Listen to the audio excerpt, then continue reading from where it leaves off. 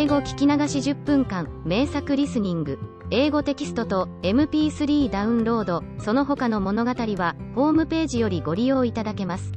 88thpp.com 88thpp.com The Little Mermaid. Far out in the ocean, where the water is as blue as the prettiest cornflower and as clear as crystal, it is very, very deep, so deep, indeed, that no cable could sound it, and many church steeples, piled one upon another, would not reach from the ground beneath to the surface of the water above. There dwell the Sea King and his subjects. We must not imagine that there is nothing at the bottom of the sea but bare yellow sand. No, indeed, for on this sand grow the strangest flowers and plants, the leaves and stems of which are so pliant that the slightest agitation of the water causes them to stir as if they had life. Fishes, both large and small, glide between the branches as birds fly among the trees here upon land. In the deepest spot of all stands the castle of the Sea King. Its walls are built of coral, and the long Gothic windows are of the clearest amber. The roof is formed of shells that open and close as the water flows over them. Their appearance is very beautiful, for in each lies a glittering pearl which would be fit for the diadem of a queen. The Sea King had been a widower for many years, and his aged mother kept house for him.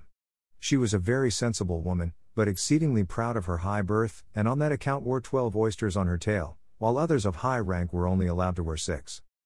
She was, however, deserving of very great praise, especially for her care of the little sea princesses, her 6 granddaughters.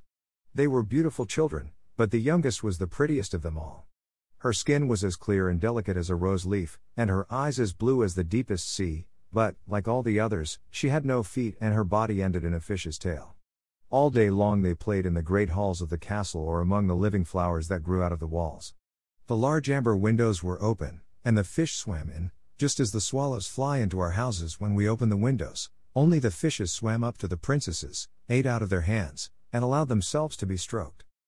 Outside the castle there was a beautiful garden, in which grew bright red and dark blue flowers, and blossoms like flames of fire, the fruit glittered like gold, and the leaves and stems waved to and fro continually.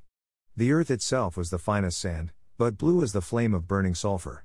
Over everything lay a peculiar blue radiance, as if the blue sky were everywhere, above and below, instead of the dark depths of the sea. In calm weather the sun could be seen, looking like a reddish-purple flower with light streaming from the calyx. Each of the young princesses had a little plot of ground in the garden, where she might dig and plant as she pleased. One arranged her flower bed in the form of a whale, another preferred to make hers like the figure of a little mermaid, while the youngest child made hers round, like the sun, and in it grew flowers as red as his rays at sunset. She was a strange child, quiet and thoughtful. While her sisters showed delight at the wonderful things which they obtained from the wrecks of vessels, she cared only for her pretty flowers, red like the sun, and a beautiful marble statue. It was the representation of a handsome boy, carved out of pure white stone, which had fallen to the bottom of the sea from a wreck. She planted by the statue a rose-colored weeping willow. It grew rapidly and soon hung its fresh branches over the statue, almost down to the blue sands. The shadows had the color of violet and waved to and fro like the branches, so that it seemed as if the crown of the tree and the root were at play, trying to kiss each other. Nothing gave her so much pleasure as to hear about the world above the sea. She made her old grandmother tell her all she knew of the ships and of the towns, the people and the animals. To her it seemed most wonderful and beautiful to hear that the flowers of the land had fragrance, while those below the sea had none, that the trees of the forest were green, and that the fishes among the trees could sing so sweetly that it was a pleasure to listen to them. Her grandmother called the birds fishes, or the little mermaid would not have understood what was meant, for she had never seen birds. When you have reached your 15th year, said the grandmother, you will have permission to rise up out of the sea and sit on the rocks in the moonlight, while the great ships go sailing by. Then you will see both forests and towns. In the following year, one of the sisters would be 15, but as each was a year younger than the other, the youngest would have to wait 5 years before her turn came to rise up from the bottom of the ocean to see the earth as we do. However, each promised to tell the others what she saw on her first visit and what she thought was most beautiful. Their grandmother could not tell them enough, there were so many things about which they wanted to know. None of them longed so much for her turn to come as the youngest, she who had the longest time to wait and who was so quiet and thoughtful. Many nights she stood by the open window, looking up through the dark blue water and watching the fish as they splashed about with their fins and tails. She could see the moon and stars shining faintly, but through the water they looked larger than they do to our eyes. When something like a black cloud passed between her and them, she knew that it was either a whale swimming over her head, or a ship full of human beings who never imagined that a pretty little mermaid was standing beneath them, holding out her white hands towards the keel of their ship. At length the eldest was 15 and was allowed to rise to the surface of the ocean. When she returned she had hundreds of things to talk about.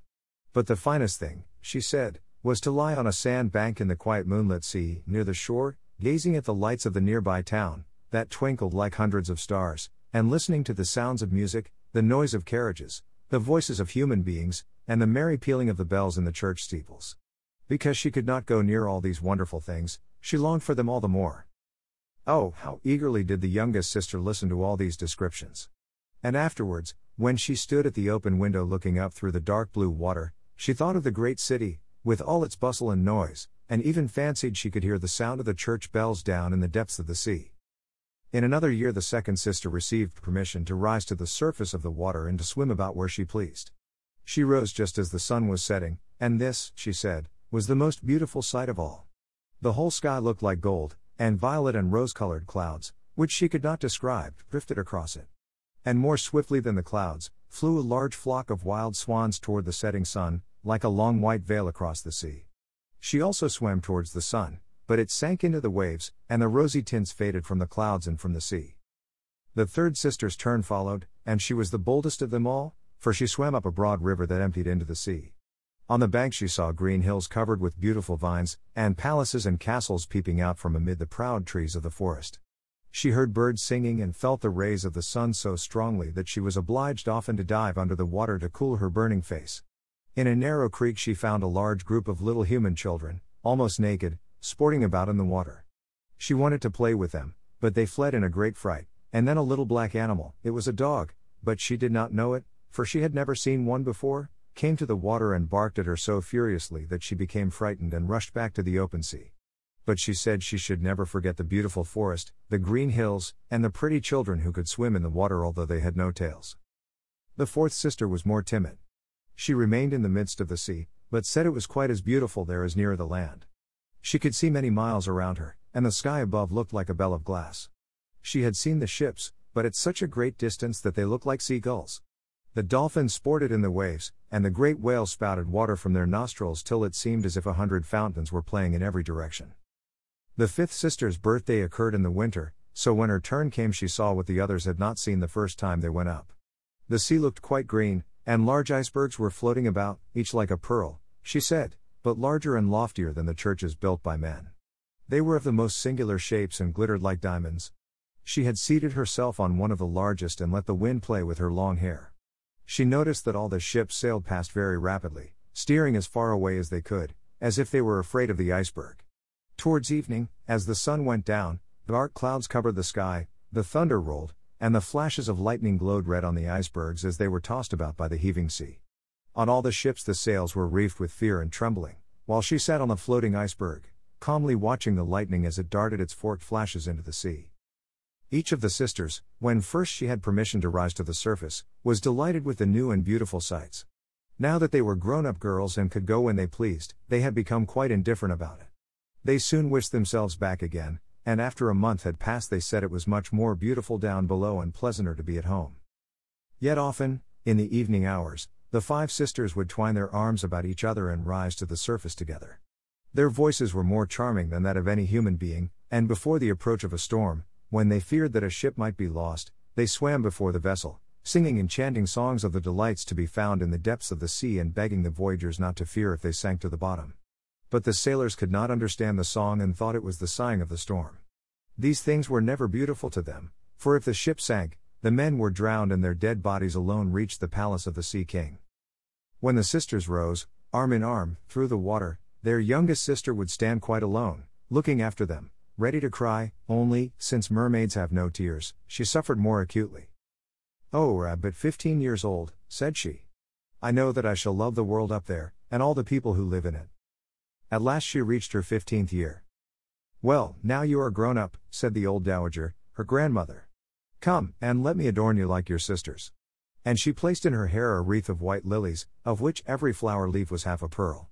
Then the old lady ordered 8 great oysters to attach themselves to the tail of the princess to show her high rank. "But they hurt me so," said the little mermaid. "Yes, I know, pride must suffer pain," replied the old lady. Oh, how gladly she would have shaken off all this grandeur and laid aside the heavy wreath. The red flowers in her own garden would have suited her much better. But she could not change herself, so she said farewell and rose as lightly as a bubble to the surface of the water. The sun had just set when she raised her head above the waves. The clouds were tinted with crimson and gold, and through the glimmering twilight beamed the evening star in all its beauty. The sea was calm, and the air mild and fresh. A large ship with 3 masts lay becalmed on the water. Only one sail was set, for not a breeze stirred, and the sailors sat idle on deck or amidst the rigging. There was music and song on board, and as darkness came on, 100 colored lanterns were lighted, as if the flags of all nations waved in the air. The little mermaid swam close to the cabin windows, and now and then, as the waves lifted her up, she could look in through glass window panes and see a number of gaily dressed people. Among them, and the most beautiful of all, was a young prince with large, black eyes. He was 16 years of age, and his birthday was being celebrated with great display. The sailors were dancing on deck, and when the prince came out of the cabin, more than 100 rockets rose in the air, making it as bright as day.